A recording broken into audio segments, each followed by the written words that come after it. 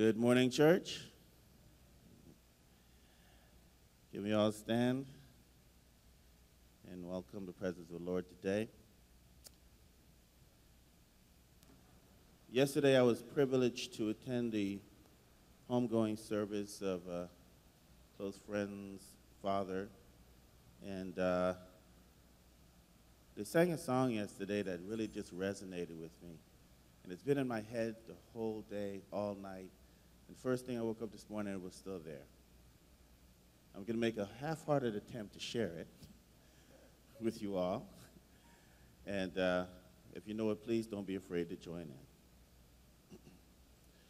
We've come this far by faith, leaning on the Lord, trusting in His holy word. He's never failed me yet. Oh, can't turn around. We've come this far by faith. One more time. We've come this far by faith, leaning on the Lord, trusting in His holy word. He's never failed me yet. Oh, can't turn around. We've come this far by faith. Hallelujah. You know, the song goes on to say that don't be discouraged when trouble comes into your life. He will never bear your burden. He will bear your burdens. He will remove all misery and strife. A man said that he didn't believe in the Lord, but I can't truly say that the Lord, I can truly say that He will make a way, because He has never failed. Amen. Let us pray. Heavenly Father, we're truly grateful that You are who You are, and that by faith we can accomplish anything. We thank You for Your word. We thank You for Your presence today. For those who have come expecting of You, we know that You are more than able. For those who are at home or unable to, we know that You are far-reaching. Today, Lord, give us a double portion of Your presence and of Your glory. Receive our worship today. May it bless You and give glory to Your name. We thank You in Jesus' name. Amen. Let's put our hands together for the worship team, please. Good morning, church. Good morning, church. God is good. And all the time. Hallelujah. He is just so awesome. There's something about singing His praise, amen? There's just something liberating about praising God. So we're going to give Him the highest praise this morning. Can we give Him the highest praise this morning? What is the highest praise? What is the highest praise? Hallelujah! Amen.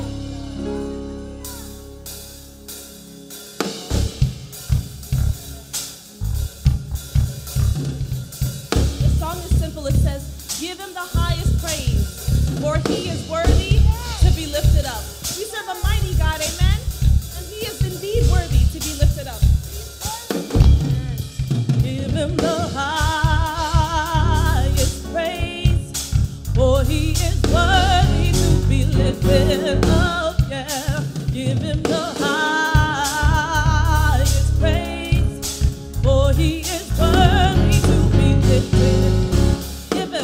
Give Him the highest praise, for He is worthy to be lifted up. Give Him the highest praise, for He is worthy to be lifted up. Worthy, worthy, worthy, worthy,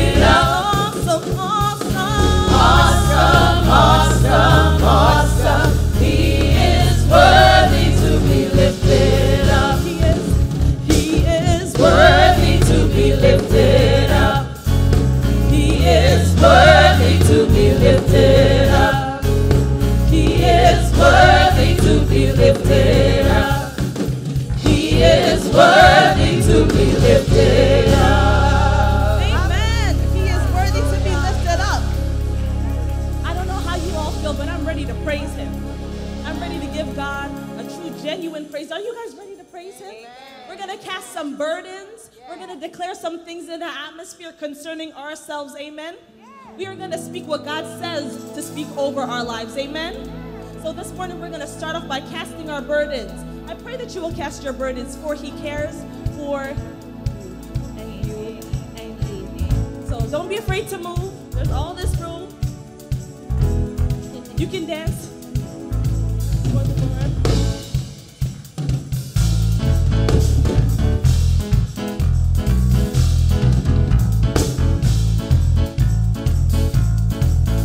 Cast your burdens on Jesus. He cares for you.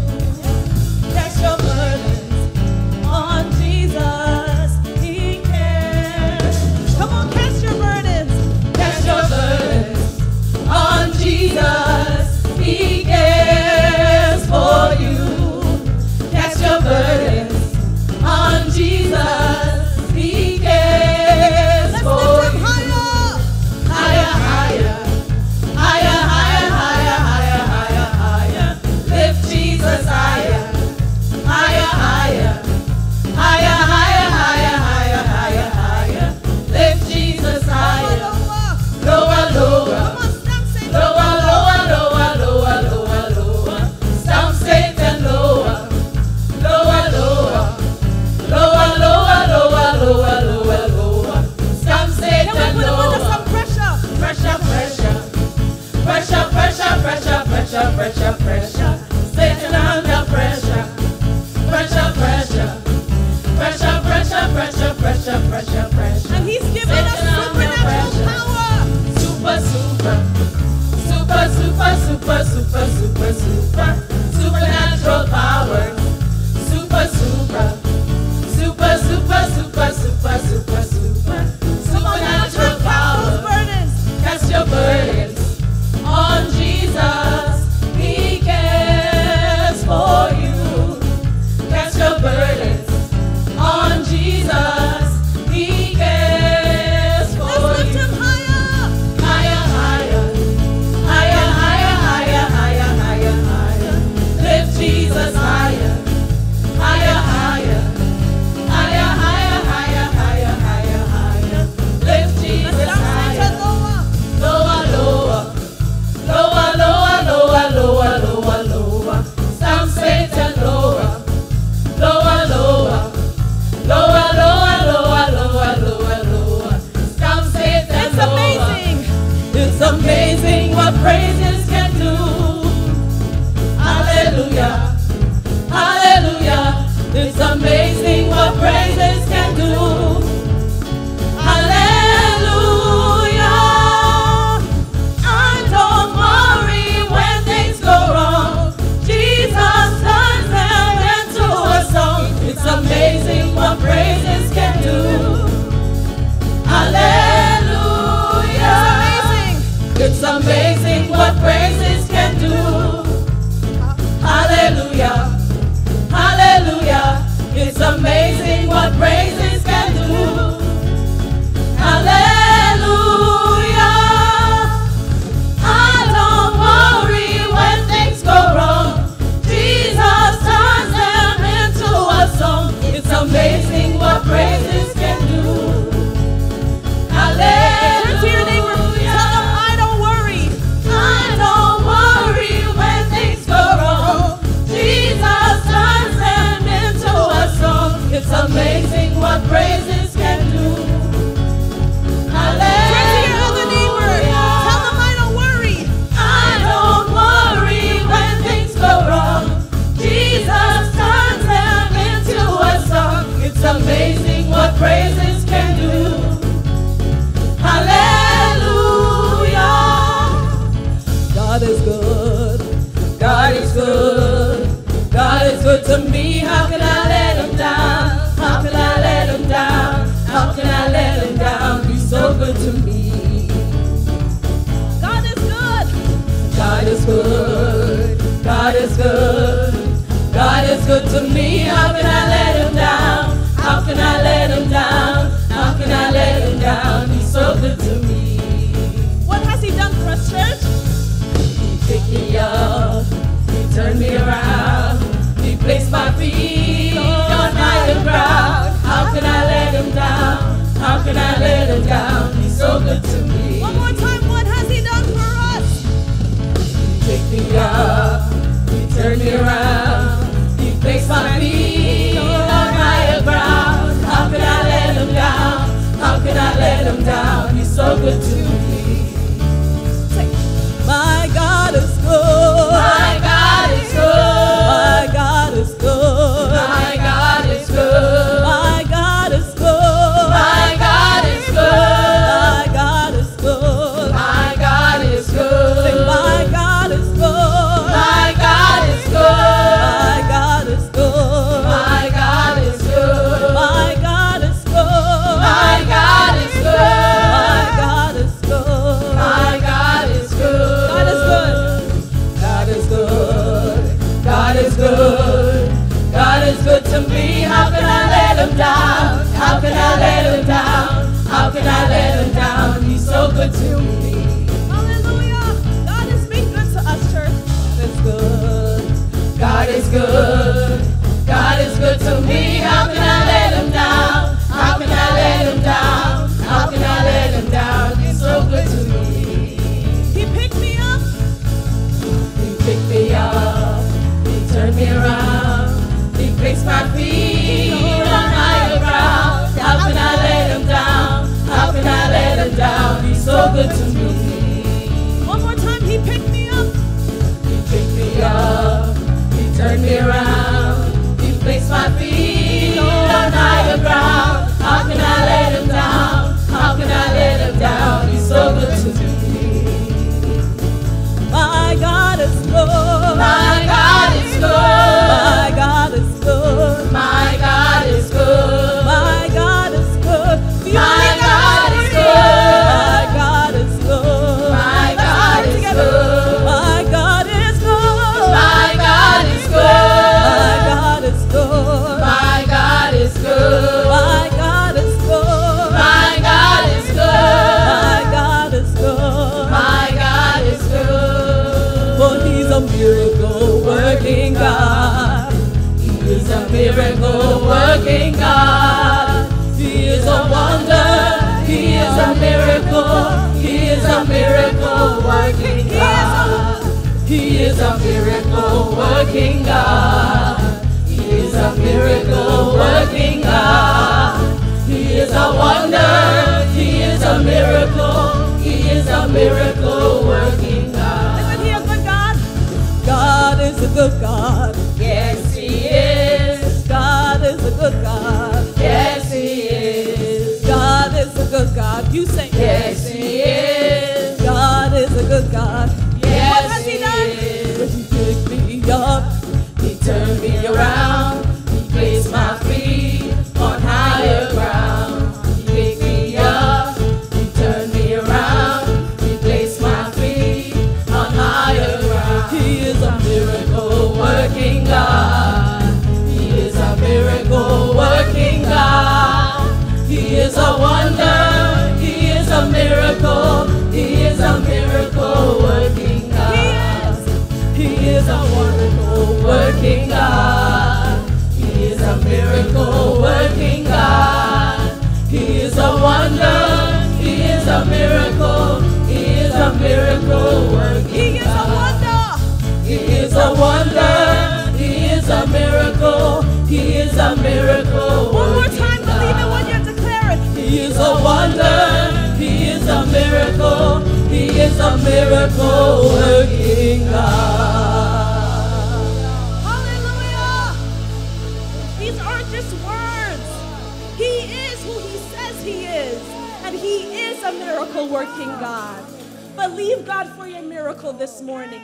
Because he indeed can and will do miracles. Amen? Hallelujah. What an awesome God we serve. What a mighty God we serve. If you just take a moment to think back on a time when you really needed him, and you thought that it was impossible for things to work out, and God showed up. Oh, yes. He performed the miraculous, the impossible. Remember that when we sing these songs, because that's the God we are talking about. He's still able today to do miracles. We are a living miracle. Amen. We can't control our next breath, but God saw it fit to wake us up this morning. That indeed is a miracle in itself. That is enough to give God praise for. Thank you, Jesus. Hallelujah. My Jesus, my Savior, Lord, there is none like you. All of my days, I want to praise the wonders of your mighty love. My comfort, my shelter, tower of refuge and strength, let every breath, all that I am, never cease to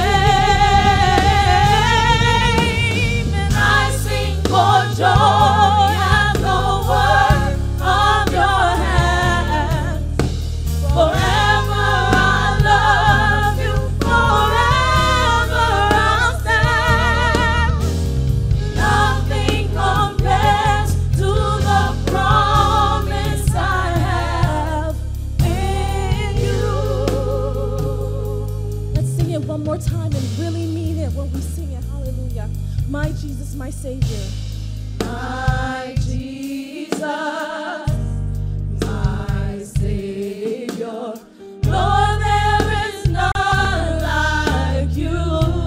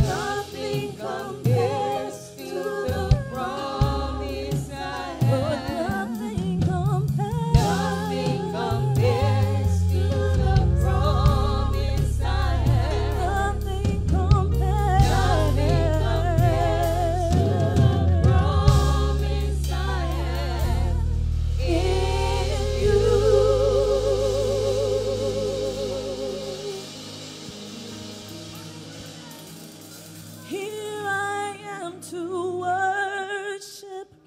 Here I am to bow down. Here I am to say that you're my God. You're altogether lovely, altogether worthy, altogether wonderful too. Here I am. Here I am.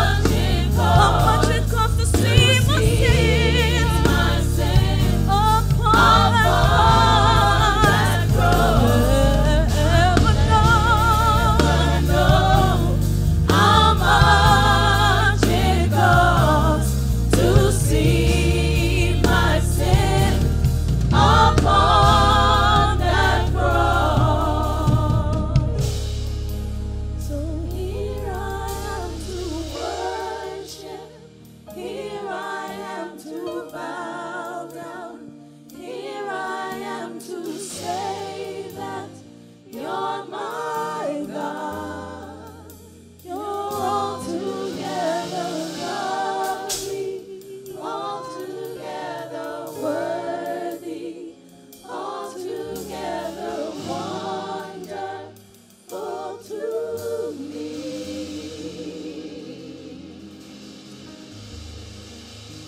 Hallelujah. Hallelujah. We can do a better job of giving God praise. Hallelujah. He deserves it. Amen. He deserves our praise. He deserves our worship. He deserves the glory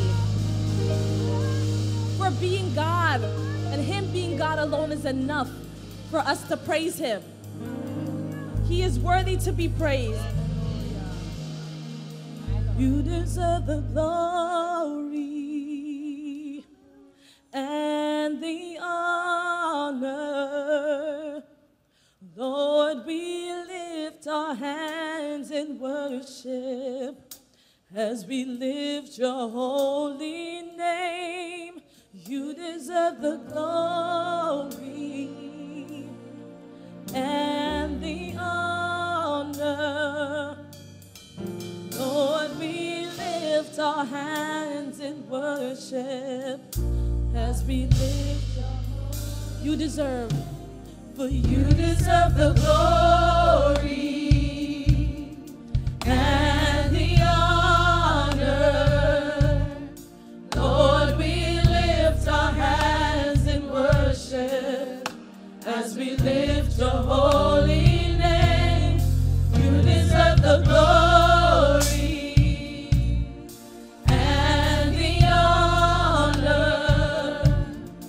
Lord, we lift our hands in worship as we lift your holy name. For you are great, you do miracles so great. There is no one else like you. There is no one else like you. For you are great, you do miracles so great. There is no one else like you. There is no one. For you are great, for you are great. You do miracles so great. There is no one else like you. There is no one else like you. For you are great. You do miracles so great. There is no one else like you, no Lord. There is no one else like you. There is no one else like you. There is no one else like you. Praise the Lord.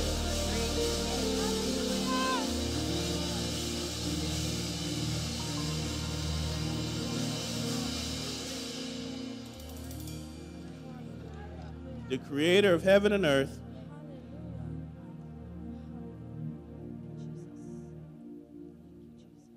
the one who woke us up this morning, that has given us all that we have and all that we are. Is there any other reason that we should not enter into his gates with thanksgiving and into his courts with praise? We should take this time just to thank him for who he is and for what he is to you. So I thank you for being the Lord God. I thank you for life, health, and strength.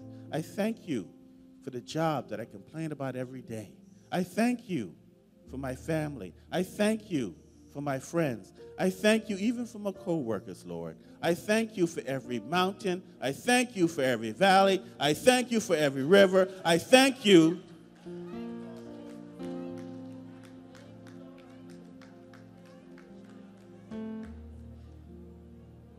I thank you. The sun rose today. Thank you, Jesus. It rained. For everything, we should give thanks.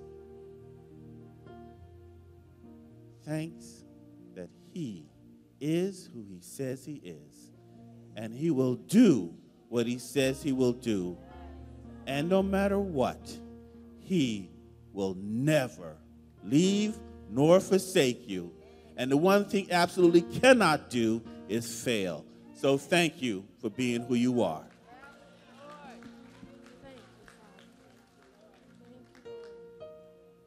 We want to take this time to break down the barriers that you've built between you and him and truly connect with him today. But you say, well, I haven't done that. Of course we have. All those things you're holding on to that you cannot solve. Let's break it down and give it to him. For the hurt, the pain, the anger that you're carrying around with you today, let it go. Give it to him. Trust him. Trust him. And if I'm only talking to myself today, so be it. But I know that this is an opportunity to truly touch him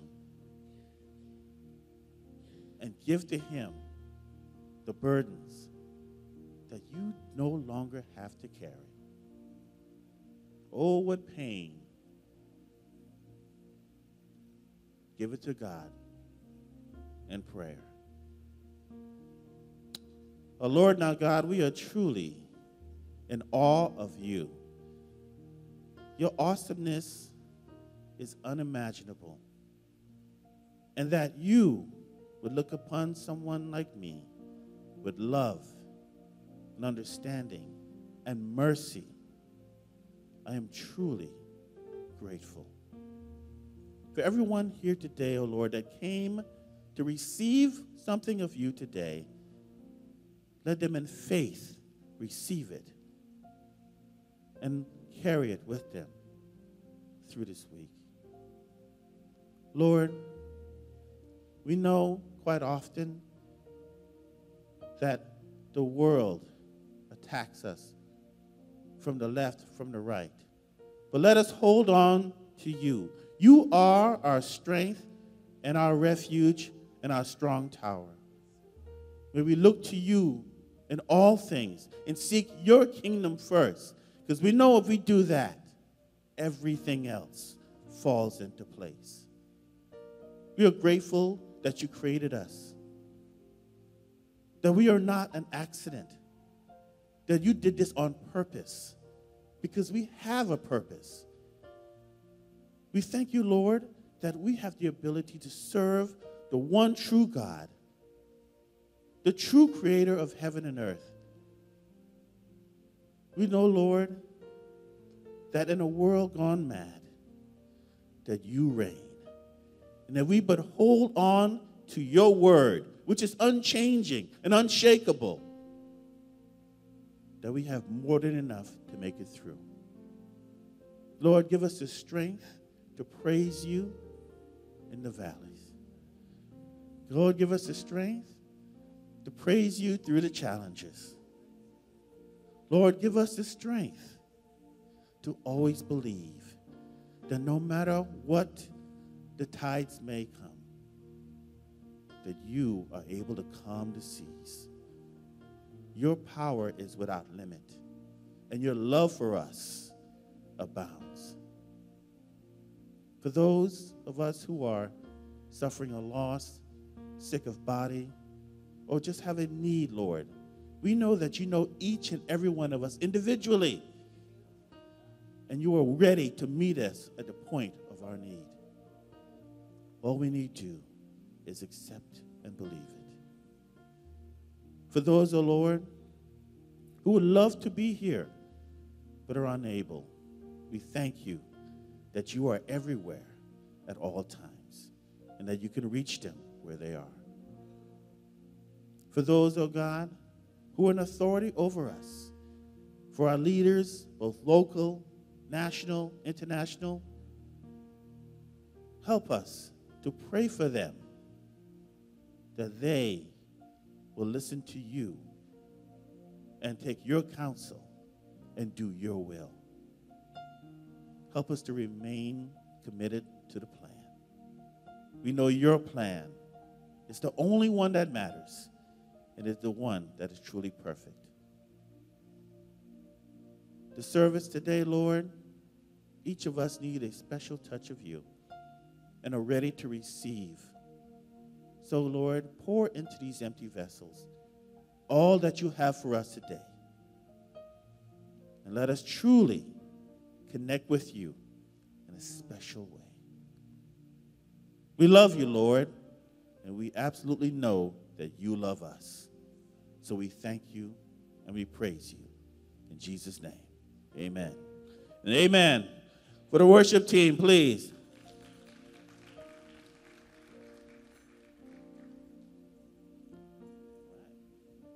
Well, good morning and welcome. Wow, that was lukewarm. You know what he does with lukewarm. Let's try that again. Good morning. Thank you so much. It is a pleasure to be with you here today. It's always good to be in God's house among God's people, praising and worshiping together. Do you know that our combined strength is greater than any army ever put on this earth? A small group of people committed to the Lord can do so much. It's truly amazing. At this time, I'd like to recognize those of you who may be joining us for the very first time. If this is your first time here at Living Word Open Bible, we're not going to ask you to speak, but we do want to acknowledge you. So if you would stand, the ushers have a special packet for you. So if your first time, stand for a moment so we can give you some love. First-time guests. All right. Anyone joining us for the second time or third time had such a wonderful time the first time you came out? So I must come and learn a little bit more about this wonderful body. Second time, just slip your hands up. We have something for you as well. Second time guests? Wow. Well, it's awesome to be among the faithful who are coming each and every week, and of course our members. But let's keep working on inviting those people in for the first time. So a round of applause for yourselves, please, for coming here today.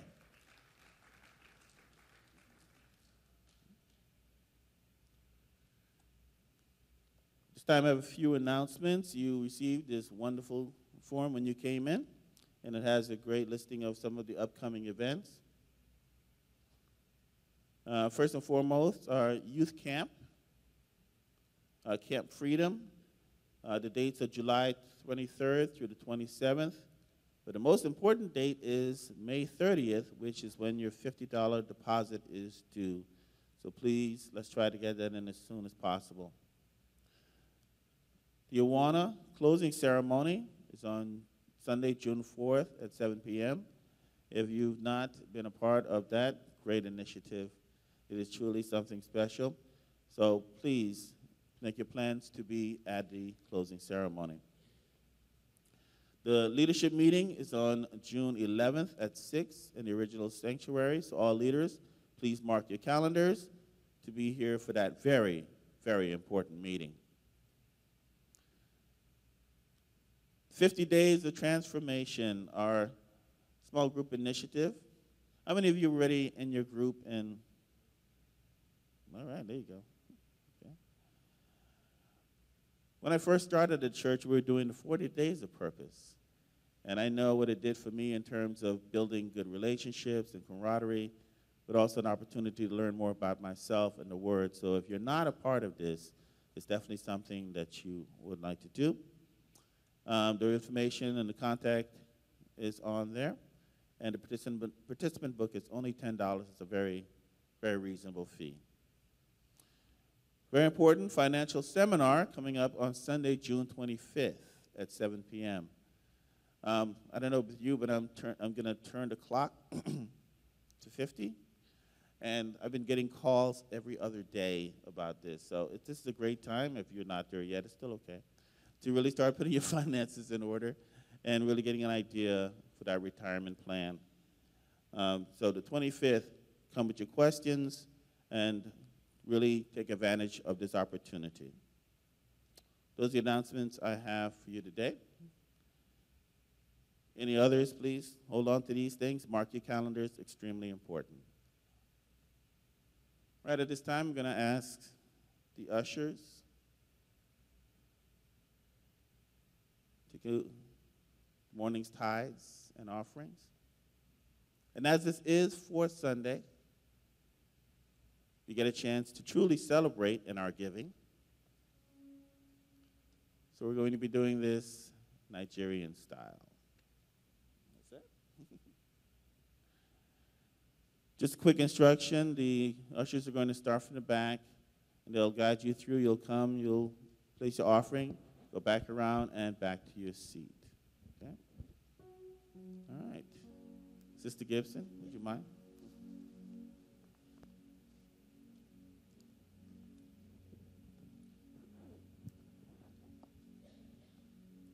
Father, we give you thanks this morning, Lord, for the privilege, oh God, you wake us up, Lord, and you give us the privilege to come into your house one more time, oh God.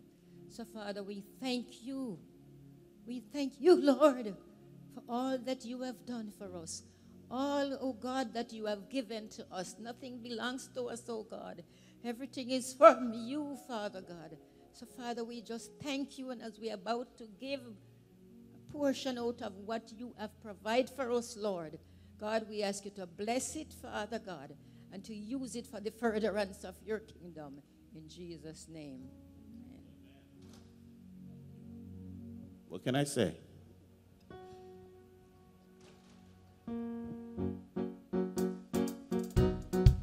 What can I say unto the Lord? All I have to say is thank you, Lord. What can I say? Remember, this is your opportunity to celebrate as you go. All I have to say There you go. is thank you, Lord.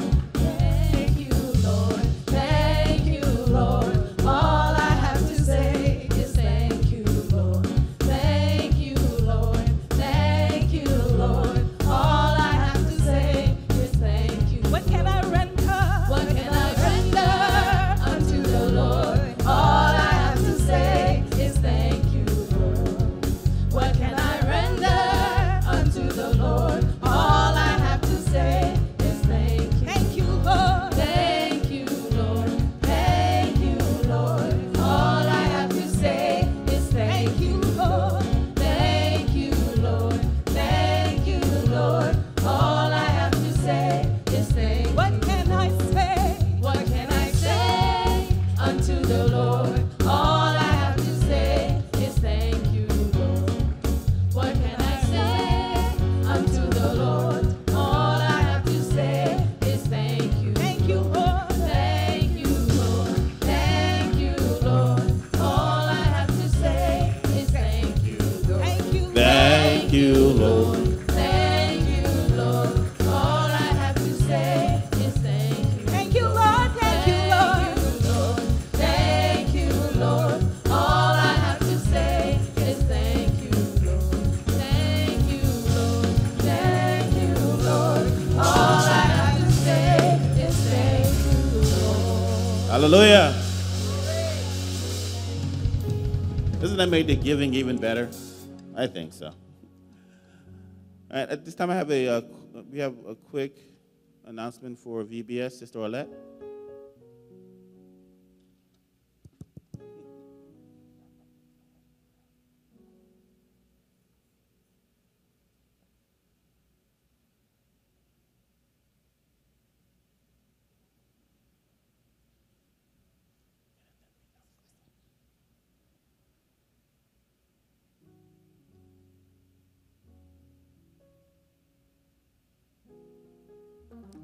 Are you ready for a totally unique VBS adventure?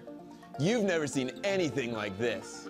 Welcome to a place where kids will build, explore, and discover that they were made by the ultimate creator, God. This is Maker Fun Factory.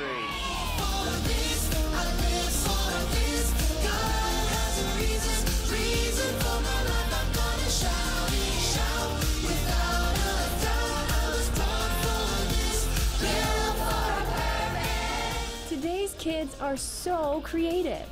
This VBS shows kids what a unique and wonderful creation they are.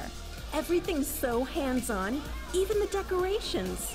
We got to make the snacks and even invent our own games. That was so much fun. This totally helps kids discover that they were intentionally created, that God has a really big plan for their life. I like seeing the kids that were inventors. It's great to see kids' imaginations running wild. I've never been to anything like this before. It's amazing to think of the change this is going to have on kids as they go back to their daily lives. They'll live differently, knowing that God created them and has a purpose for their life. I can't wait to come back again.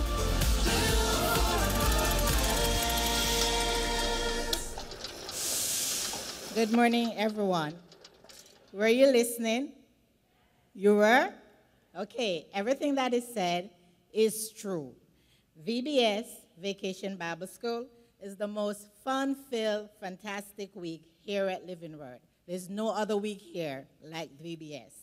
This amazing, fun-filled, fantastic week will be on July 10th through 14th. When will we be? Good. Starting at 6:30 p.m. and ending at 9 p.m. Cost only a measly $15 will be the cost for each child. We accept children ages 3 through 8th grade. So if your child is entering 8th grade, next school semester, when the school semester begins, they are qualified for VBS. Guess what? It is a family affair. So you're all included in some way or the other. And where we start is volunteers. We need volunteers. So don't be afraid to come to me anytime, anywhere, any place, and volunteer. Registration begins next week Sunday after 8 a.m. and 11 p.m. service. Thank you, and have a great day. Thank you, sister. All right, it's my pleasure this time to introduce our senior pastor and the opportunity for you to receive what the Lord has for us today. So please put your hands together for Pastor Carl Francis.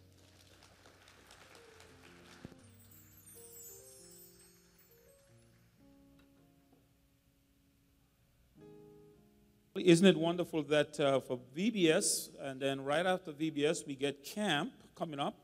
So you have something to do with your kids for the summer. And so you can send them to VBS, and then all following that, you can also get summer camp. And so that's a wonderful thing to do. I know my wife and I, when our kids were younger, right as we dropped them off on the bus for summer camp, we rode off into the sunset for our vacation. And then we arrive, when the bus arrives, back to pick them up right after that. Today, I want to just take a moment to pray for a family that is moving to, they're not going to help Trump out, they're going to try to straighten him out, I think. And so the Curtis family is moving to Washington, D.C., by the way. And so this is their last Sunday with us, and we're going to miss them dearly. And so I'm going to ask them to come on up at this time so we can pray with them and pray for them as they go. I don't know if the children may be somewhere else, but they're here. So come right up. Come right up. They've been with us for many years, and they used to drive. You know, the first time I visited them, I didn't realize how far they came from. They were way over on Miami Beach and a long way over. And they were very faithful to come to us ministry here, and we thank them for the various ministry that they have served.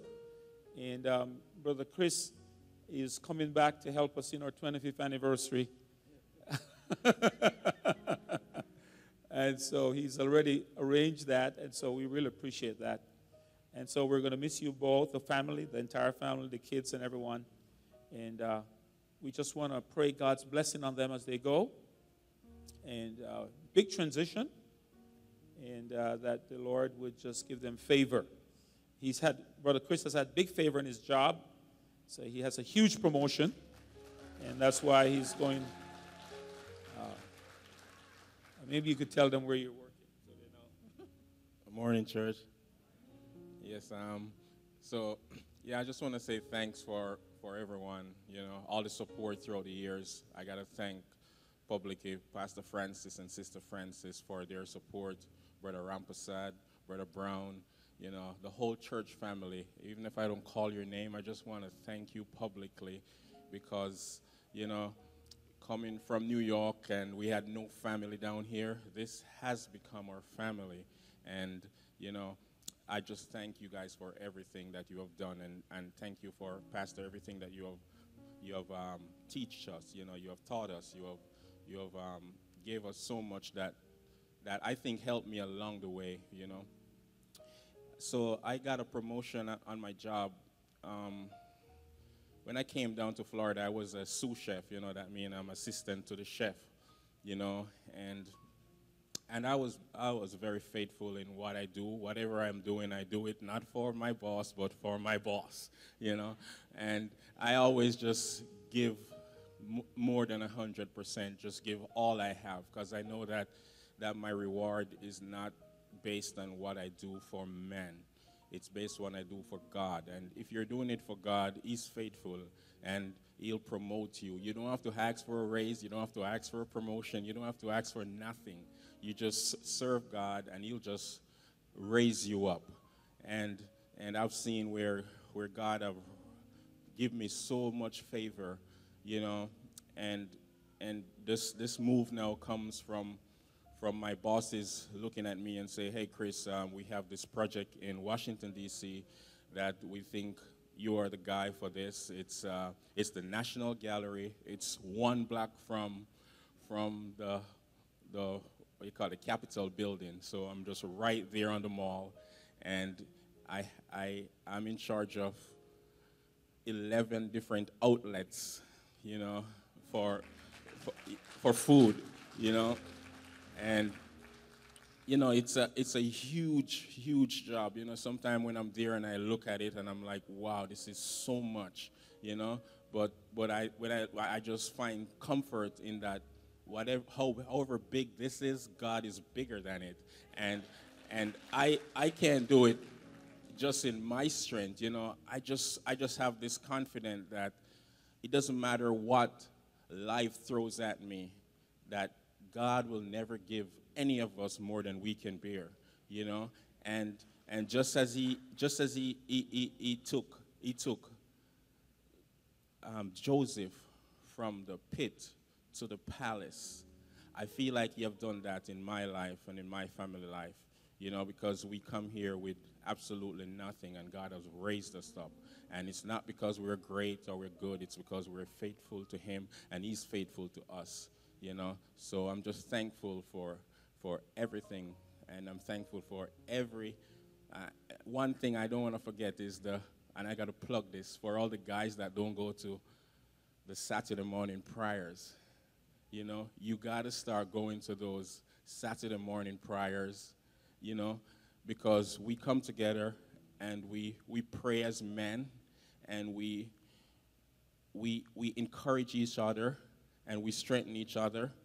And I think that has played a huge part in my growth and my development. So please take, you know, it's second and fourth Saturday. Just come out, just go talk to Brother Rampersad, you know, Brother Andrew. They'll give you all the instructions or whatever you need, you know. They'll help you along the way. Don't neglect it. Don't just let it be the same 12, 15 guys, you know.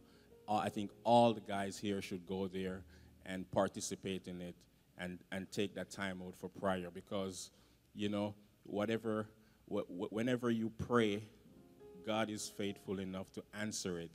He's very faithful, and I'm telling you, I'm thankful for that ministry. Okay? Sorry for going on like this. He said enough for both of us. All right, just put your hand towards them. Father, we thank you. We thank you for your faithfulness. We thank you for your goodness. We thank you for this family, God. We thank you that you have loaned them to us for a time. And now, Father, there's a transition. And Lord, you have prepared them for where they're going, because you are always ahead of the times. You always are ahead of where we are. And so, Lord, as we send them forth, we know that you are going with them. And if you are with them, they are in good hands. And so, Father, we pray that you'll continue the favor that they've seen, that you will continue that favor to open doors, to protect the entire family, God, to watch over them, provide them the right schooling for the children and the right place of worship and all the different things, Father, that are important. We ask that you would really look over this for them and superintend over their lives. And so we commend them to you, Father. We ask you to order their steps and direct their path and make them a blessing. And out of their lives may you shine. And Lord, we just thank you for what you're doing in them and through them. And so now we send them forth with your guidance, with your hand upon them, with your divine covering and protection. We ask it in the name of your Son, Jesus Christ.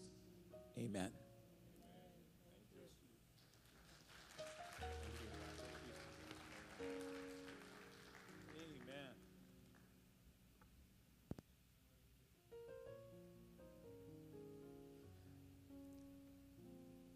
Okay, so we've been on a journey with our 50 days of transformation, and several of you are telling me that you're enjoying those small group times together, and some groups are halfway, some groups in another couple of weeks will be finished, and other groups are just about to start. They hear about it, so they want to get started. So we're going to try to work with those as well.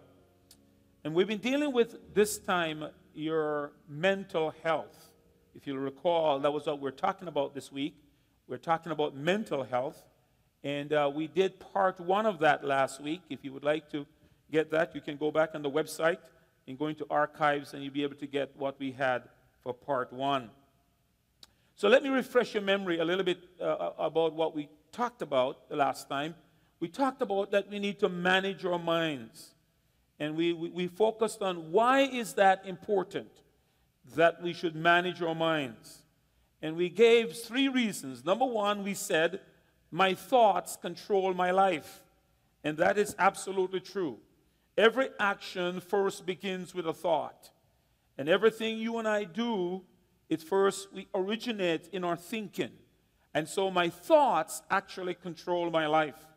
And then we also looked at my mind is the battleground for sin and temptation. But when the devil wants to attack you, what he wants to do is to take over your mind. If he can control your mind, then he can control you. And so that's the big thing. Your mind is the battleground where sin, the battle for righteousness and to live right starts in the mind. And temptation starts there. So temptation starts, first of all, with a desire. And the Bible says in James that desire comes from within us. If you remember Adam and Eve, the Bible says that Eve, when she saw that the fruit was pleasant to the eyes and good for food, the desire came in her. And so there was that desire, and from that desire she moved on to, she began to doubt. She began to doubt what God says. What did the serpent said? Hath God said, thou shalt not eat? Did he really say that? And so he raised doubt in her mind. And then from that there is deception. And so he deceived her. He says, you shall not surely die. That was a lie. And so, when you are tempted to do the wrong thing, you're bought into a lie. The enemy has deceived us. And then after deception, of course, comes the defeat, where you actually take the action. And so she took of the fruit and she ate it. But it started in the mind. We began to think, the desire's there, and then it started to doubt in the mind. Did God really say that? Is that really true? And will I really die if I eat the fruit? And all these questionings are going on in the mind. And so that's where it begins. So if I can control my mind, and we're going to talk a little bit about that, you can control your life. And then we said, my mind is the key to peace and happiness. My mind is the key to peace and happiness. And remember, the Bible says, thou wilt keep him in perfect peace, whose mind is what? Stayed on thee. So thou wilt keep him in perfect peace. Can you imagine that? Wow, what a thing it would be to have perfect peace, complete peace, full peace. if your mind is stayed on him. And so from this then, we said, given the fact that this is the power of the mind, I need to make 3 daily choices. Every day, I need to make some choices. And we talked about 2 of them, and then we're going to focus on the last one today. So the first one we said, the first daily choice we need to make, I must feed my mind with truth. If my mind controls my life, then I want to live my life based on truth. I don't want to live my life based on a lie. Would you want to live your life based on a lie? No. We don't want to live our life based on a lie. I want to live my life based on a truth. And so, so therefore what I have to do is to fill my mind with truth. And there is no greater truth than what?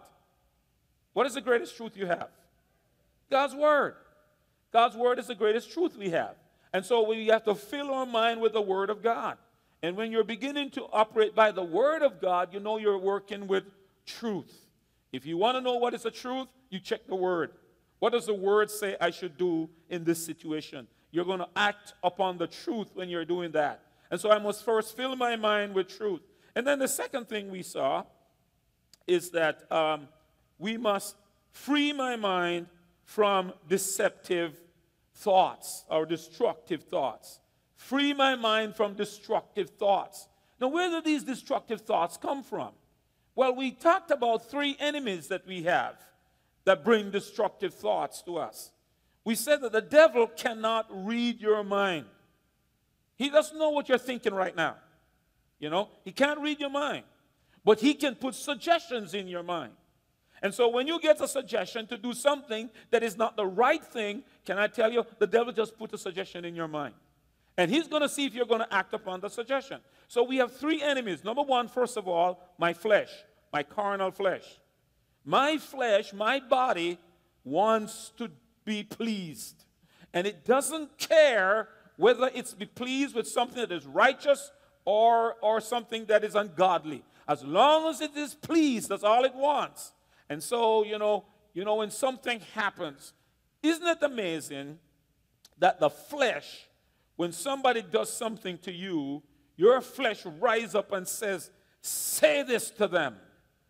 And and did you ever notice that when your flesh rises up to that, it feels there's a little pleasure in it?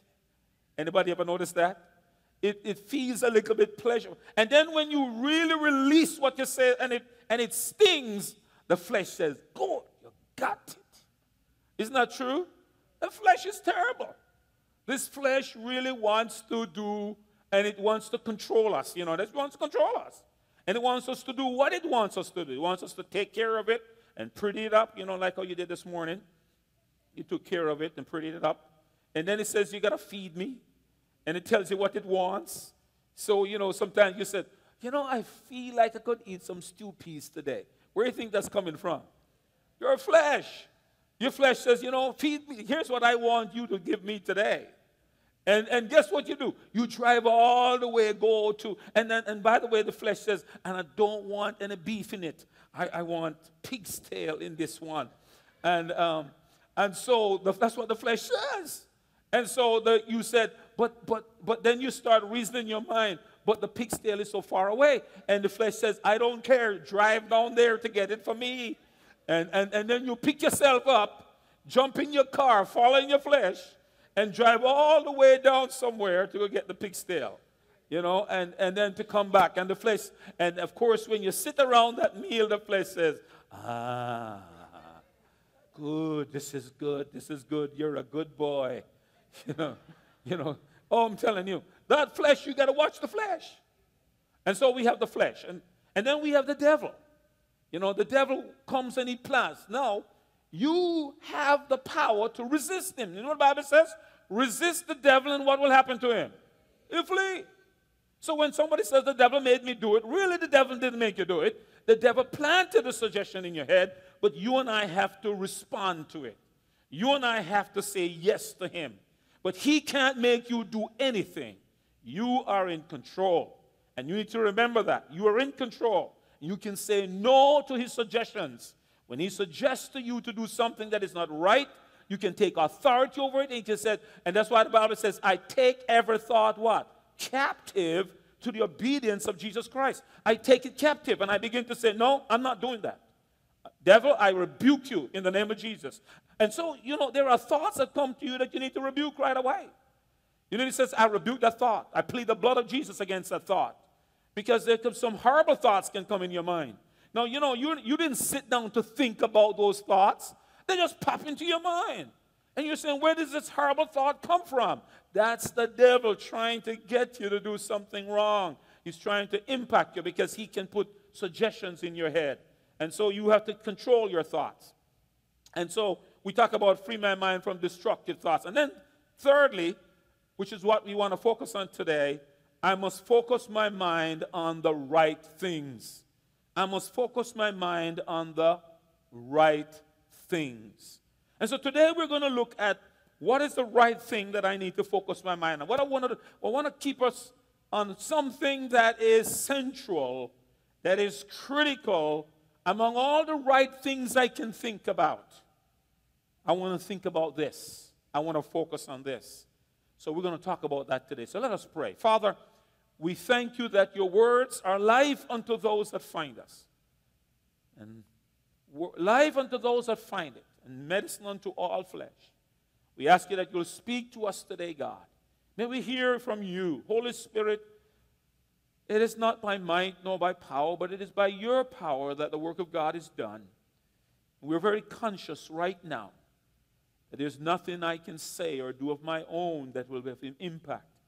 But I ask you, Holy Spirit, to come and to speak and to take control and to touch hearts and to give receptive ears and attentive hearts. And Lord, we just ask you that you will do what only you can do, Father, that no one will leave here the way they came, and those watching us by the World Wide Web would be impacted in the same way as if they were here. We ask you that the Spirit of God will do for them what only you can do. For we ask it in Jesus' name. And all God's people says, amen.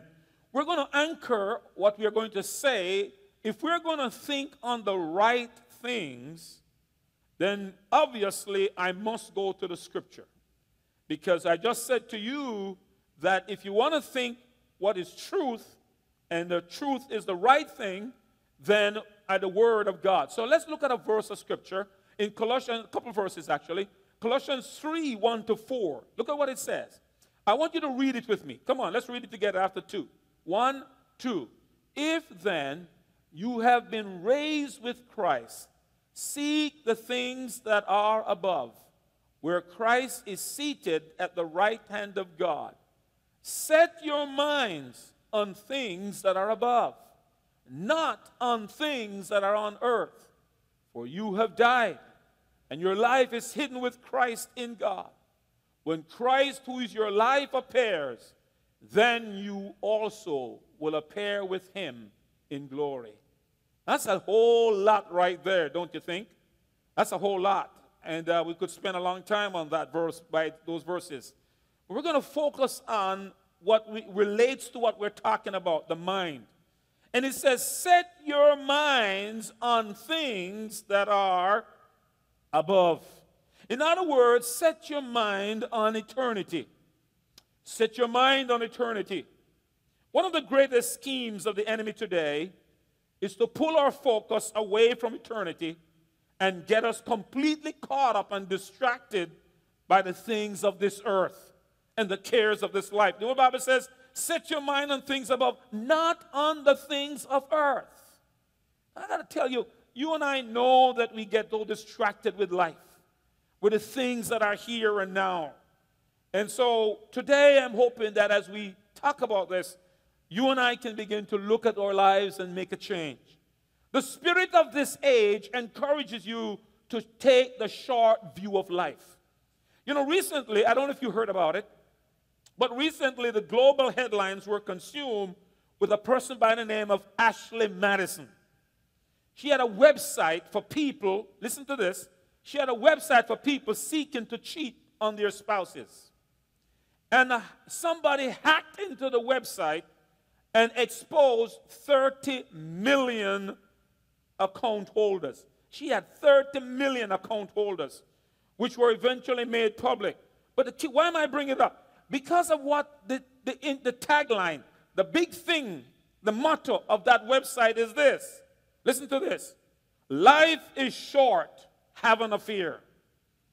That's exactly the opposite of what the Bible teaches.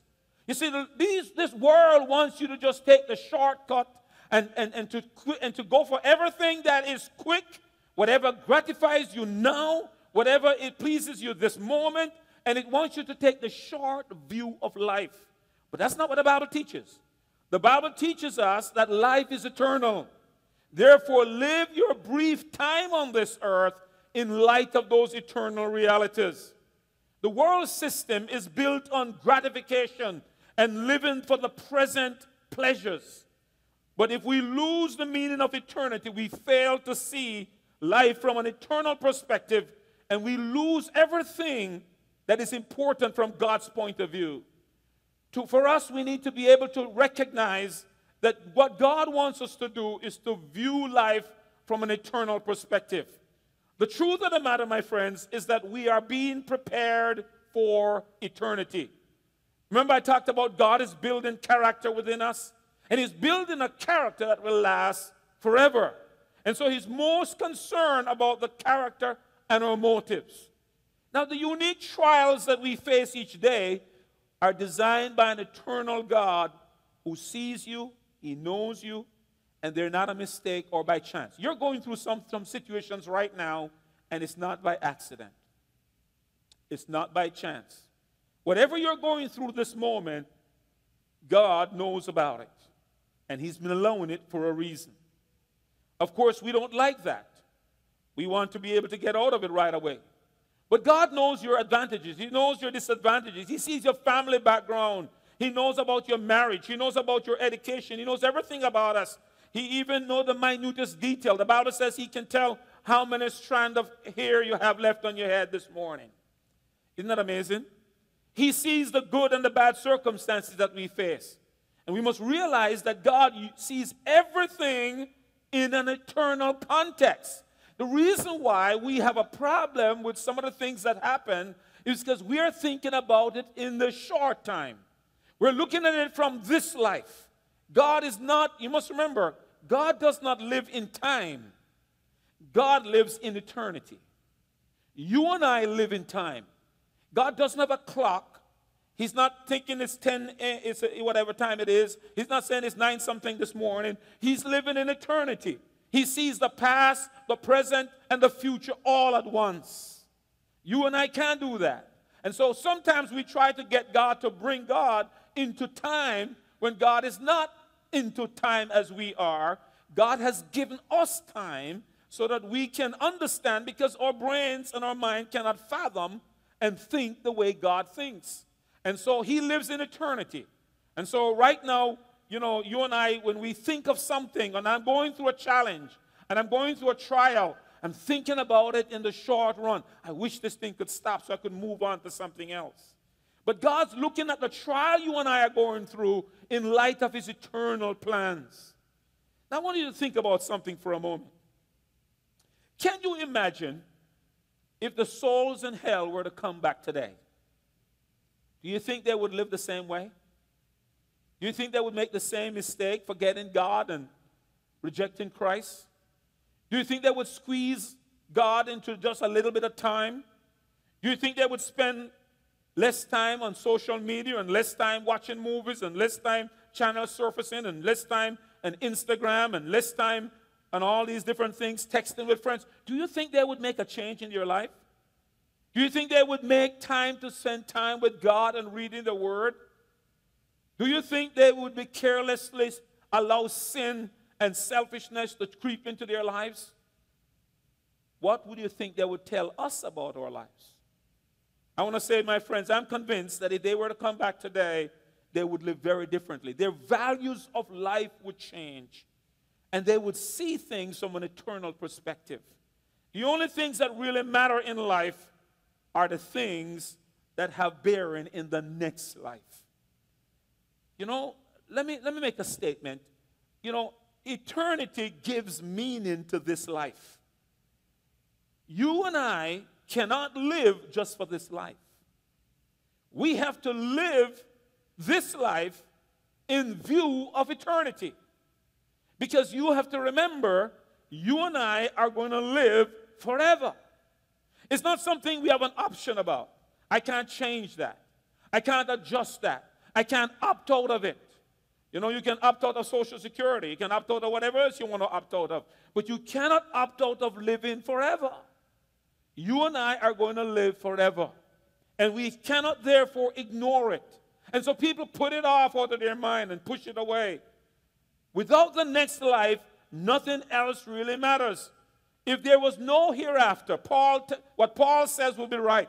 If there was nothing after this, then you know what Apostle Paul says in 1 Corinthians? He says, then eat, drink, and be merry. If that was all there is, because for tomorrow we die. But we know that there is a hereafter.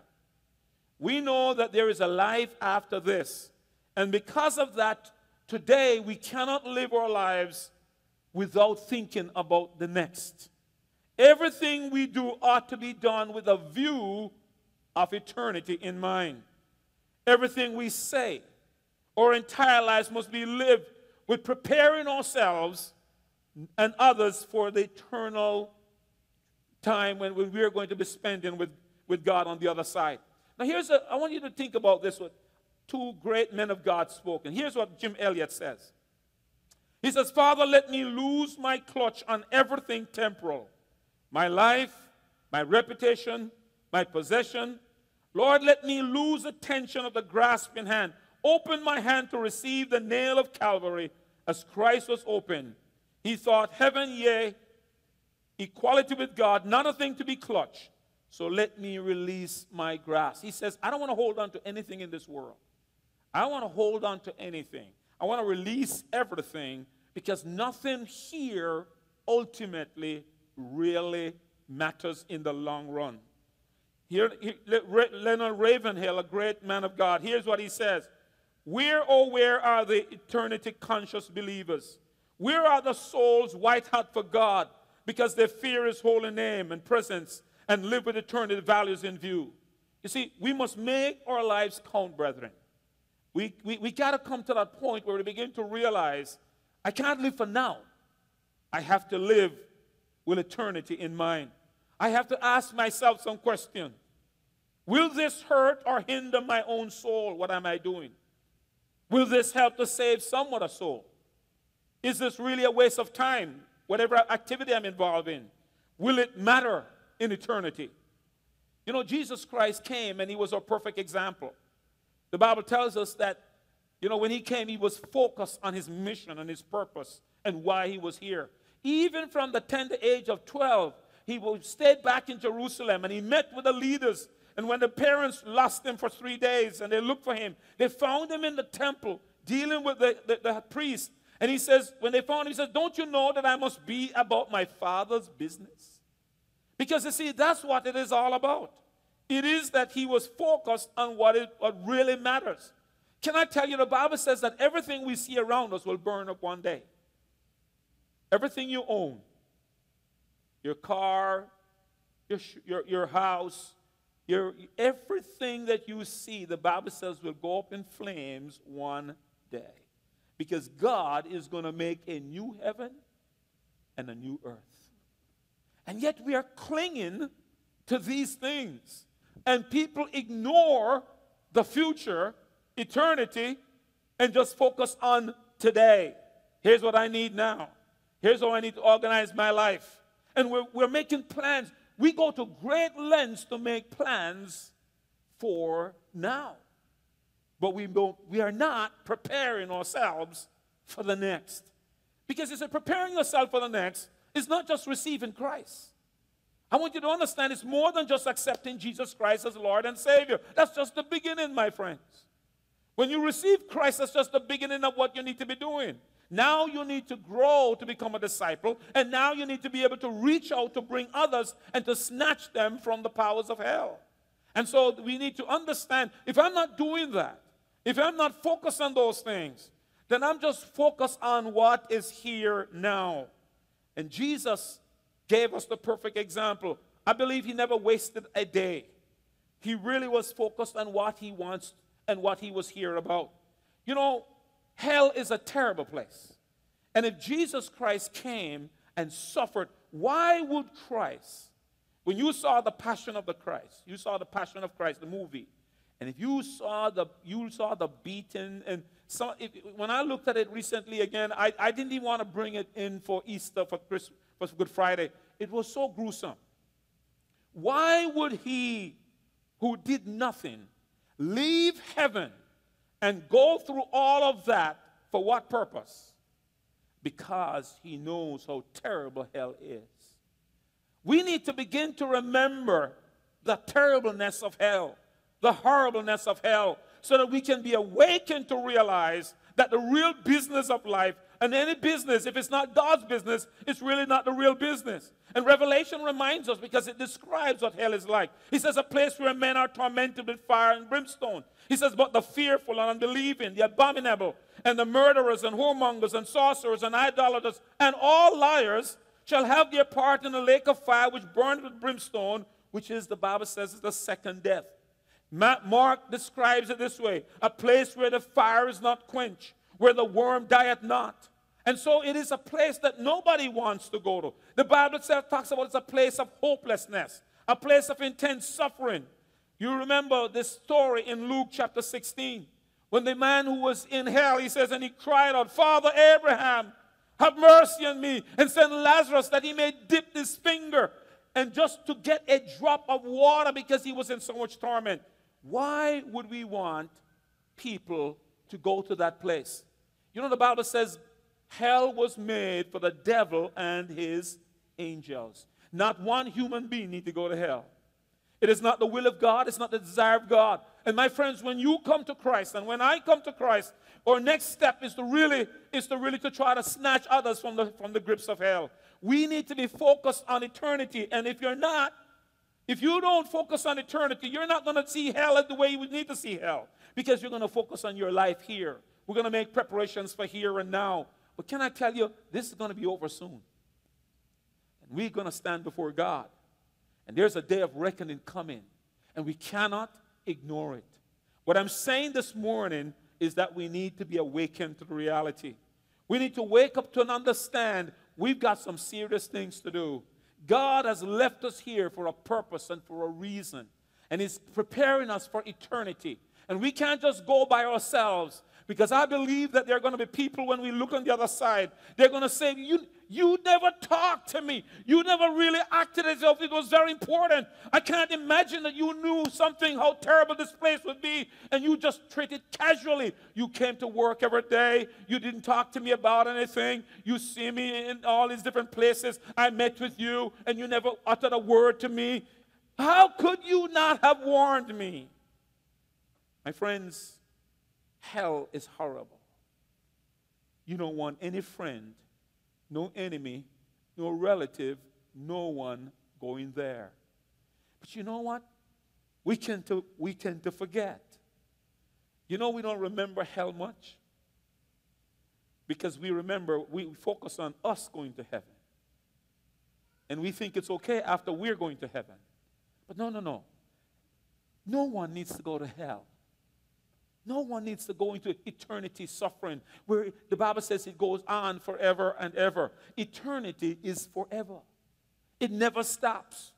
It never will. Nobody has once that person goes into the grave, they don't have a second chance. The Bible says, appointed unto man once to die, and after that the judgment. Nobody has a second chance. And so we can't just really just ignore and walk around as if it's not a big deal. It is something that we need to come awake to. We need to begin to get our minds focused on eternity. The Bible says, set your minds on things that are above, not on things of this earth. You know, there are three things that will happen to us when we begin to focus on eternity. And I want to share those three things with you this morning. Number one, the first thing that will happen to us when we focus on eternity is that we'll get our priorities right.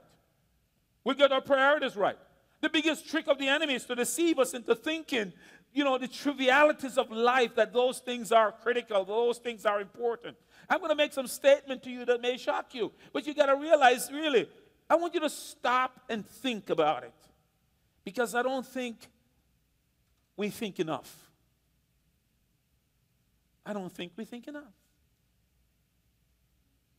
I think we go along, but we really don't stop to think about what is really important. What's really important in life?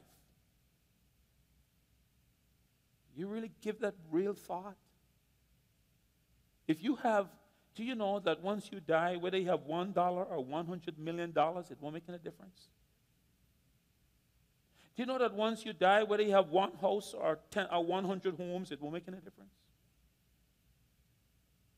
Do you know that once you die, it doesn't matter whether you have one car or 100 cars? It won't matter if you owe $1 or you owe $100,000. What's really important? Now, let me shock you by saying, do you know it doesn't really matter whether the stock market goes up or down? Even more, did you know it doesn't really matter if we balance the federal budget? It really doesn't matter. In the short run, all of these things look like they matter. But how could we neglect the eternity, the eternal or the temporal? And our lives are filled and focused with what is now. And we ignore the eternal completely. And everything is about how we're going to fix now and what is important now. And is my stock going up? Or is there money for my retirement? And some people are not even going to make it there. And then we focus on everything for that. And we're preparing for that, and we're preparing for now, we're preparing for this, and we're preparing for that. And then you ask, how have you prepared your soul for eternity? What have you done for God that when you stand before Him and He says, I gave you this talent, I gave you these abilities, I gave you this time, what are you going to say? Are you going to say, like the man, the one with the one talent, well, you know, I didn't want to use it, I was afraid. I buried it. My friends, it is time we start thinking about eternity. It is time we start recognizing that it doesn't matter here. We go through trials and we go through difficulties. And you know what Paul says? Paul says this light affliction is but for a moment because it's working anymore. If it's working far more, glory for God. And then he says, you know, the sufferings of this present time are not worthy to be compared to the glory that shall be revealed. And if you ever hear how Paul suffered, if you ever heard how many beatings he got in fasting often, in shipwrecks, in danger with countrymen, in danger with peril on the sea, in peril in this, in peril in that. He was in peril in a lot of things. This was the mighty man of God who wrote almost more than half the New Testament. And he talked about that, and he says, I want to tell you, all this suffering that I've gone through cannot be compared to the glory that shall be revealed in Christ Jesus. But how was Paul able to endure? That's the second thing. You see, when you live for eternity, it's going to help you to see your trials in a new perspective. When you're living for eternity, you realize that what you're going through, as bad as it seems, is not going to be bad toward, because guess what? This too will pass. And it's not going to last forever. And there is something better on the other side. Oh, I've got a mansion just over the hilltop. You see, you got to think about that. You may not have a mansion here, my friend. You may be living in a shack here. Don't worry. I've got a mansion. You got to prepare that you have a mansion over the hilltop. That's the focus of our lives. That's what we should be concerned about, because we are going to spend eternity there. The most you can live here probably is 100 and something years. That's the most. But you're going to spend eternity on the other side. Why sacrifice and prepare and focus and get ready and make sure everything is intact for now and ignore the next? It's time we realize that I have to live life with eternity in view. Because when I do that, it gets my priorities in the right order. I begin to recognize what's really important in life. So I don't have a big nest egg. So I don't have I lost a lot of money. So I lost money when the stock market went down. So I don't know what my retirement is going to look like. Hey, it may seem like a big deal in the world's view, but when you start comparing it to eternity, it's a triviality. You know, and maybe it's not getting you until you begin to really think it through. That's why I want you to think. That's what the enemy's plan is. He makes what is trivial seem so important. Now, we don't say that you shouldn't prepare for the future, but we're saying it must not supersede your preparation for eternity. We want you to prepare for the future, and we want you to think about it. In fact, we're going to have a seminar coming up on the 25th where we're going to talk about wills and trust and things so that people can understand and prepare for those times when they get there. But that is not the primary thing. As important as that, it is not the most important thing. That must still be viewed in light of eternity. So I'm not panicking or worried. Do you think God can take care of you? My friends, I have seen it over and over again. When you serve God, when you put Him first, let me tell you something. He finds people to take care of you at the end. I'm a living witness to that in several situations. People who have fully dedicated themselves to God. They don't have any future. They have no money for the future. They can't even bury themselves. They don't have even money to bury them. And do you know what I see God doing? Because they were faithful to God. Because they were true to God. He raised up people. He raised up people. Because when you are one of His, He will take care of you. You'll never be able to say to God, you owe me. That's why the more you do for God, the more you are storing up, the more the more you have for Him to be able to bless you with something. Because if you do nothing for God, what is it? You don't plant in a seed, you don't do anything. What kind of harvest are you going to get? But I've seen people who have nothing, zero. They don't have money to bury them. And I've seen them die. And I've seen people come out of the woodwork. God raise up people.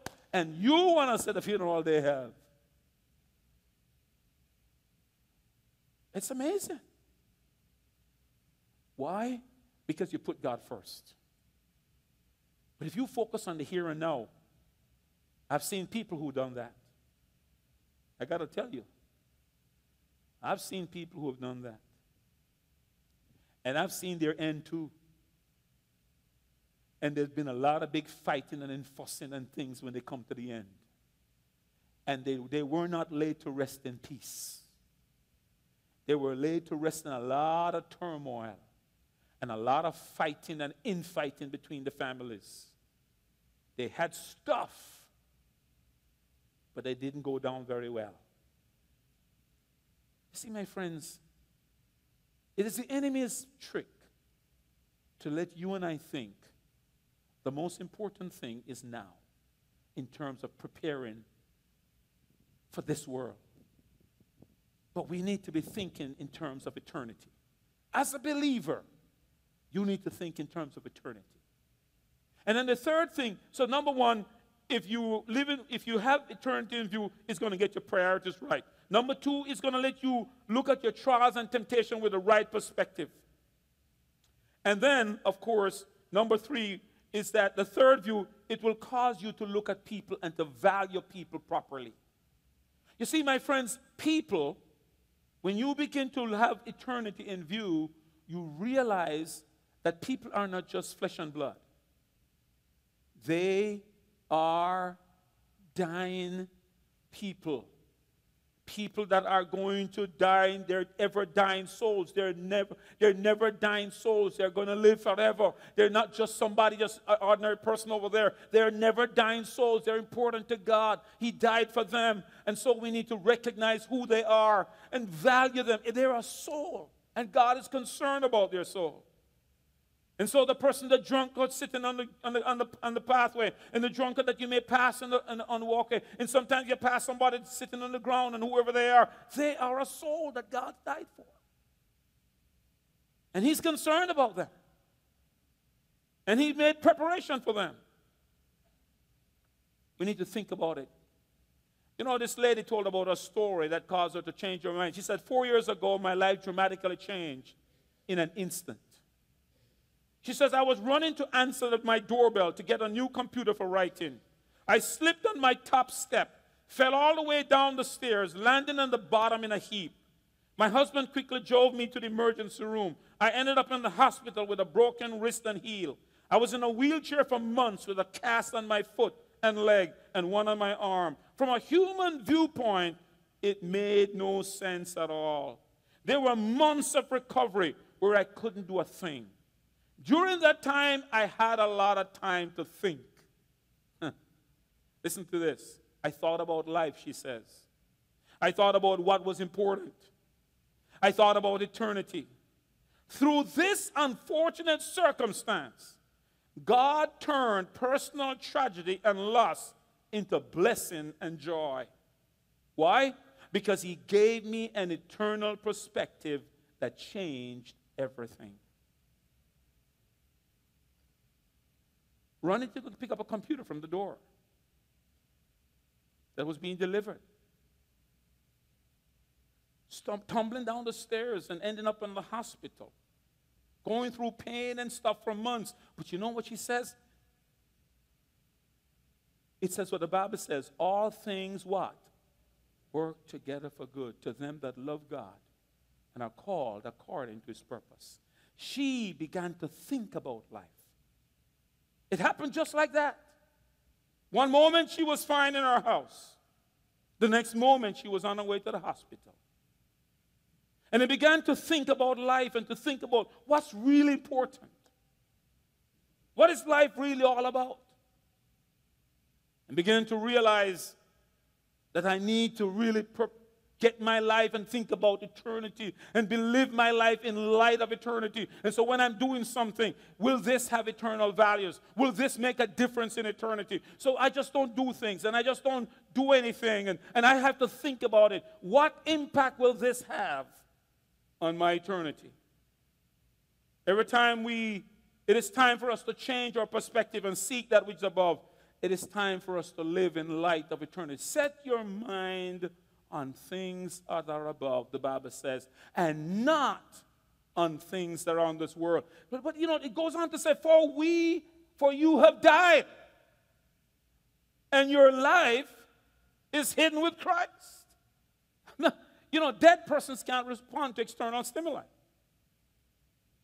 And the Bible says we are dead to this world in that kind of way. The Bible says, and Paul says in Romans, reckon yourself to be dead to sin.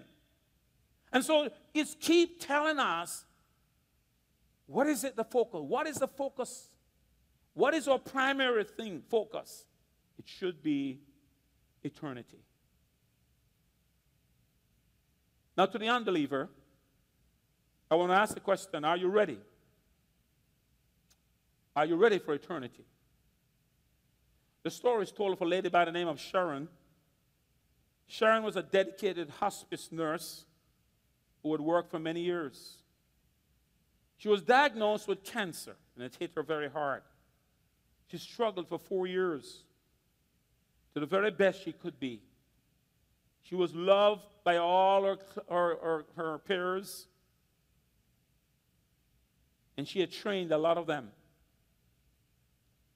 It is reported that a friend visited her one afternoon and was thrilled to hear her say, when she hugged Sharon, she said, "Oh, thank you for coming.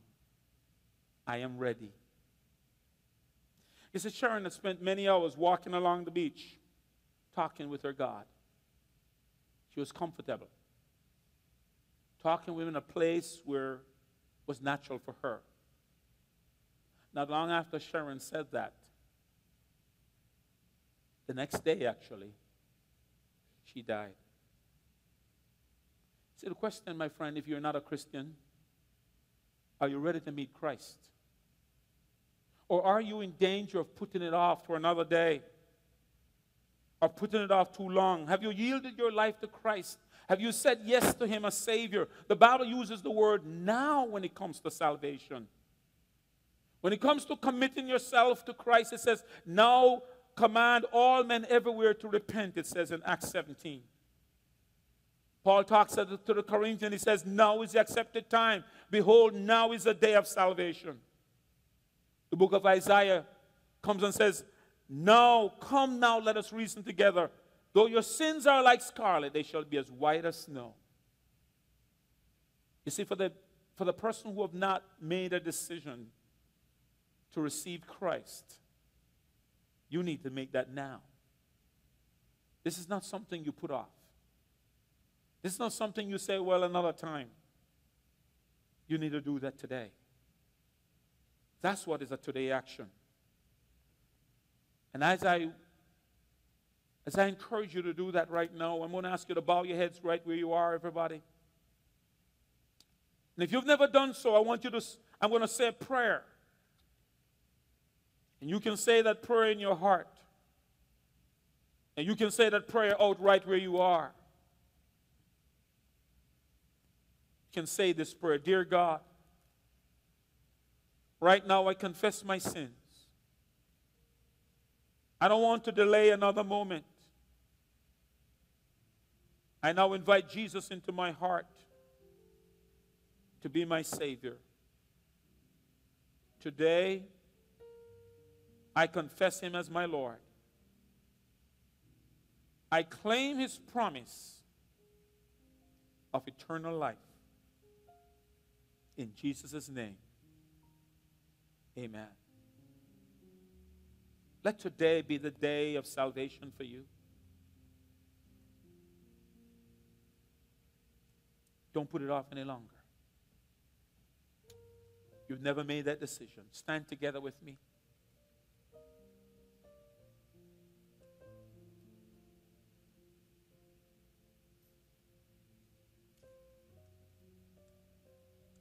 The ostrich buries its head in the sand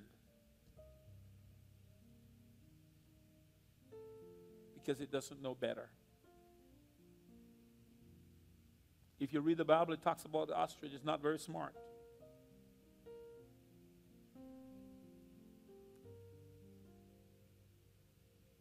People can bury their heads in the sand, so to speak, to not think about eternity, to not focus on it. But I tell you, it's coming.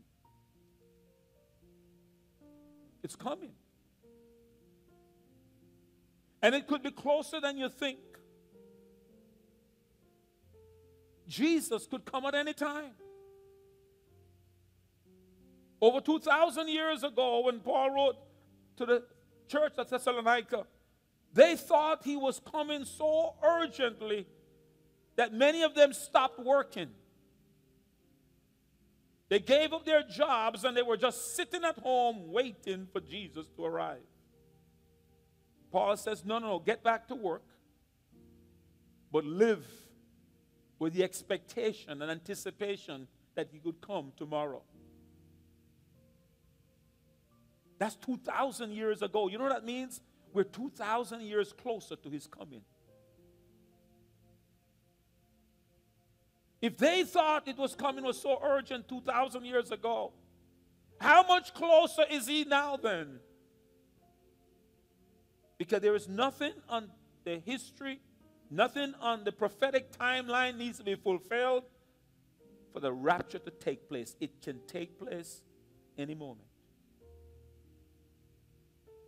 If you've never received Christ, I want to plead with you today. Don't put it off.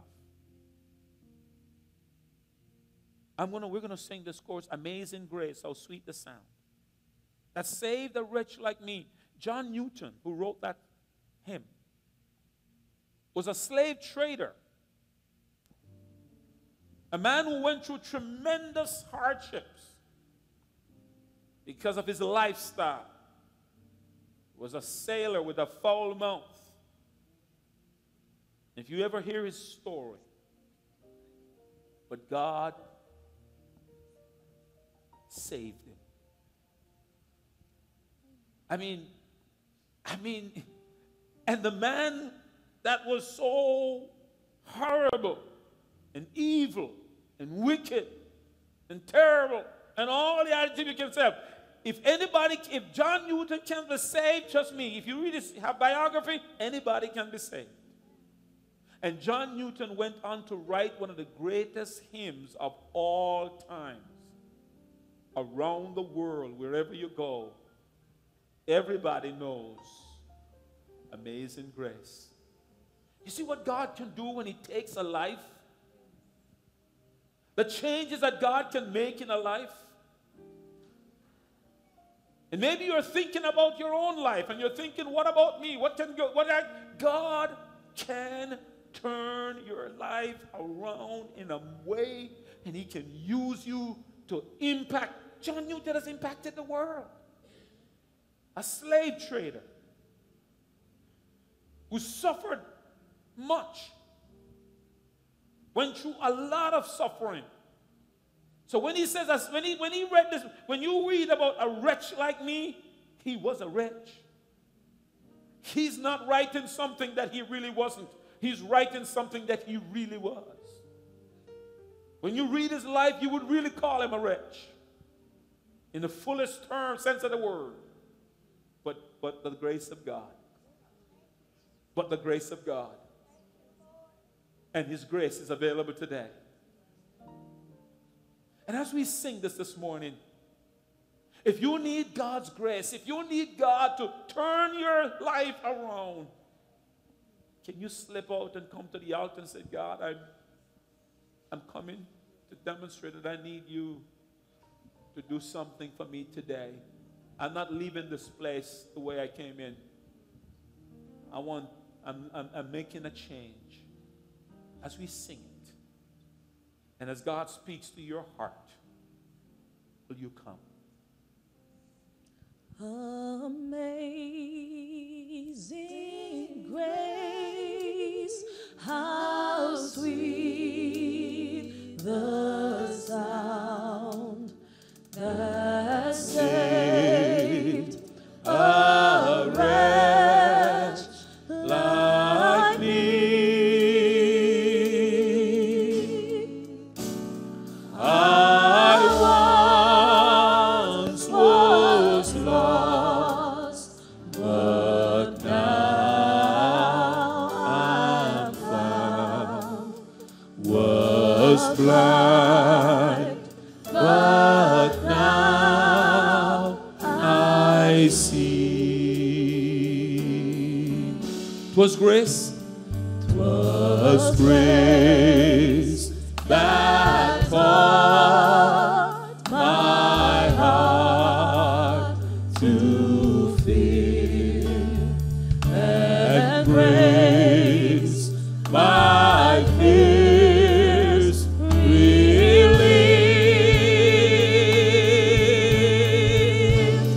How precious did that grace appear the hour I first believed. Just before we sing the other verses, I want you to really take this invitation seriously. Don't brush it off. Don't treat it lightly. You need to come to the altar. You don't need to look at who's looking or watch who's watching. You need to make that decision yourself. You need to come. You need to take care of business. You need to take care of what's important. Nothing is more important than your soul. Nothing. No marriage, no career, no education. Nothing is more important than your soul. Is it well with your soul? And do you want to come and say, God, I'm coming because I need your grace today. I need some of your grace. If you say, God, I need your grace, I need it, then I want you to come as we sing it. Through many dangers, toils, and snares. Through many dangers, toils, and snares, I have already come. His grace has brought me safe thus far, and grace will lead me home. When we've been there 10,000 years. And we've been there. Oh, yes. 10,000 years. Bright shining as the sun. Bright shining as the sun. We've no less days. We've no less days. Oh, yes. To sing God's praise. And when we first begun. Praise God, praise God. Praise God, praise God, praise God, praise God, praise God, praise God, praise God, praise God, praise God, praise God, praise God, praise God, praise God, praise God. Father, you're so gracious. You're so gracious, God. We thank you for your grace that is available this morning. Marvelous grace of our loving Lord. Grace that exceeds my sin and my guilt. We thank you, God. You are gracious. And you care. And you're concerned. Oh, God. For your grace. But for the grace of God, where would we be today? Thank you for your grace, God. Thank you for your grace. Great and awesome God. People need your grace. We need your grace today, God. We need the grace of God. We need your touch. We need you like never before, God. Oh, Yarabasekete Rababashi Orobose. Idarabasekete Rabababa. Great and mighty God. Grace. Grace. Grace. Grace. Grace. Grace. Grace. Oh, God. But for your grace, God. Your grace is sufficient. Your strength is made perfect. Oh, God. Oh, God. Hear and answer, Lord. Hear and answer, God. Hear and answer. Hear and answer, God. Jesus.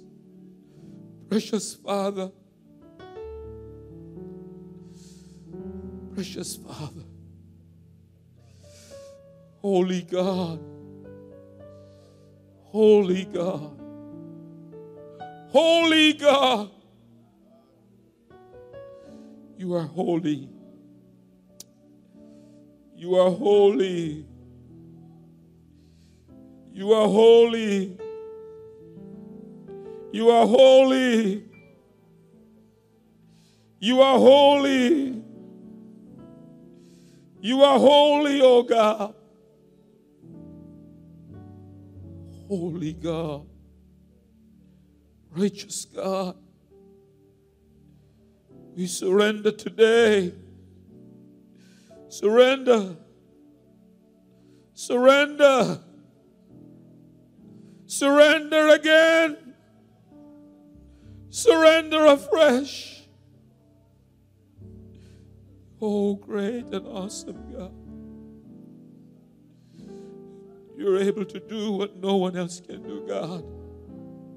Father, in the name of Jesus, Spirit of God, do the work of God right now. Do the work of God. Oh, Spirit of God, speak as only you can, God. Holy Spirit, Holy Spirit, Holy Spirit, we need you.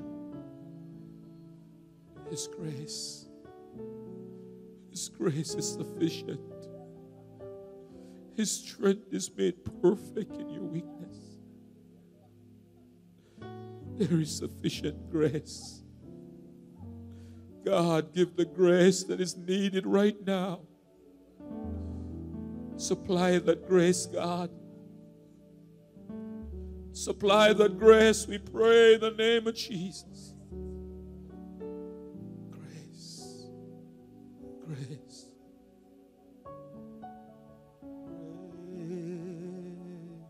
Grace. God's grace. Grace that will pardon and cleanse within. Grace, grace, God's grace, grace that is greater than all our sin. Marvelous grace of our loving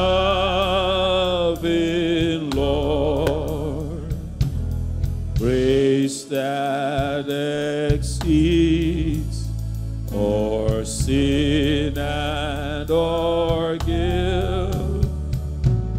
Yonder and largest throne supply,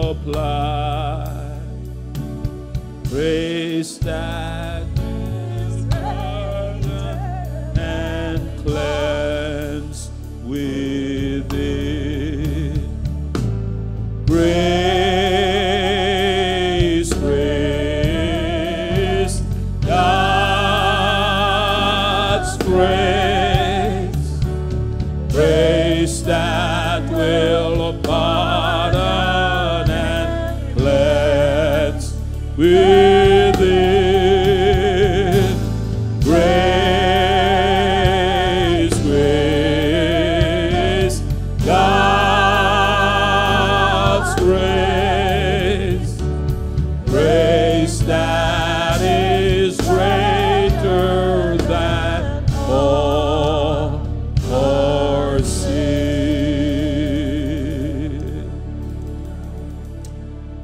Hallelujah. Father, we thank you. Thank you that you're a God of grace. a God of a second chance. Thank you, Lord. Thank you that you supply the grace that is needed for the moment that we need it. It is sufficient for that time, for that hour, for that minute, for that second. Your grace becomes sufficient. Thank you, Jesus. So, Father, we ask you to take control today. Be glorified in this place. Be exalted and be lifted up. Hallelujah. Hallelujah. Thank you, Jesus. Thank you, Lord. Thank you, Jesus. The Lord bless you and keep you. The Lord make his face to shine upon you and be gracious unto you. The Lord lift up the light of his countenance upon you and give you his peace. As together we say, surely goodness and mercy shall follow me all the days of my life, and I will dwell in the house of the Lord forever and ever. Amen. Regarding the Sunday school, the Bible class meeting with the teachers, we're going to postpone that to next week. We're going to reschedule that for next Sunday evening at 5:45 p.m. because we have a bunch of people that are missing today. It's a holiday weekend. And so if you were notified about the Bible class teachers meeting for this evening, we're rescheduling that for next Sunday at 5:45. God bless you. You can go to your various classes. Oh, Sister Francis, an announcement. Good morning. I know those of you supported the women's ministry raffle. You're looking forward. And I don't see the person who was won. Brother Harding did the drawing out there since he didn't have a ticket. And Sister Duma, where are you? Sister Duma, you're the blessed one. Well, if you're not here, we'll keep it. Okay, God bless you.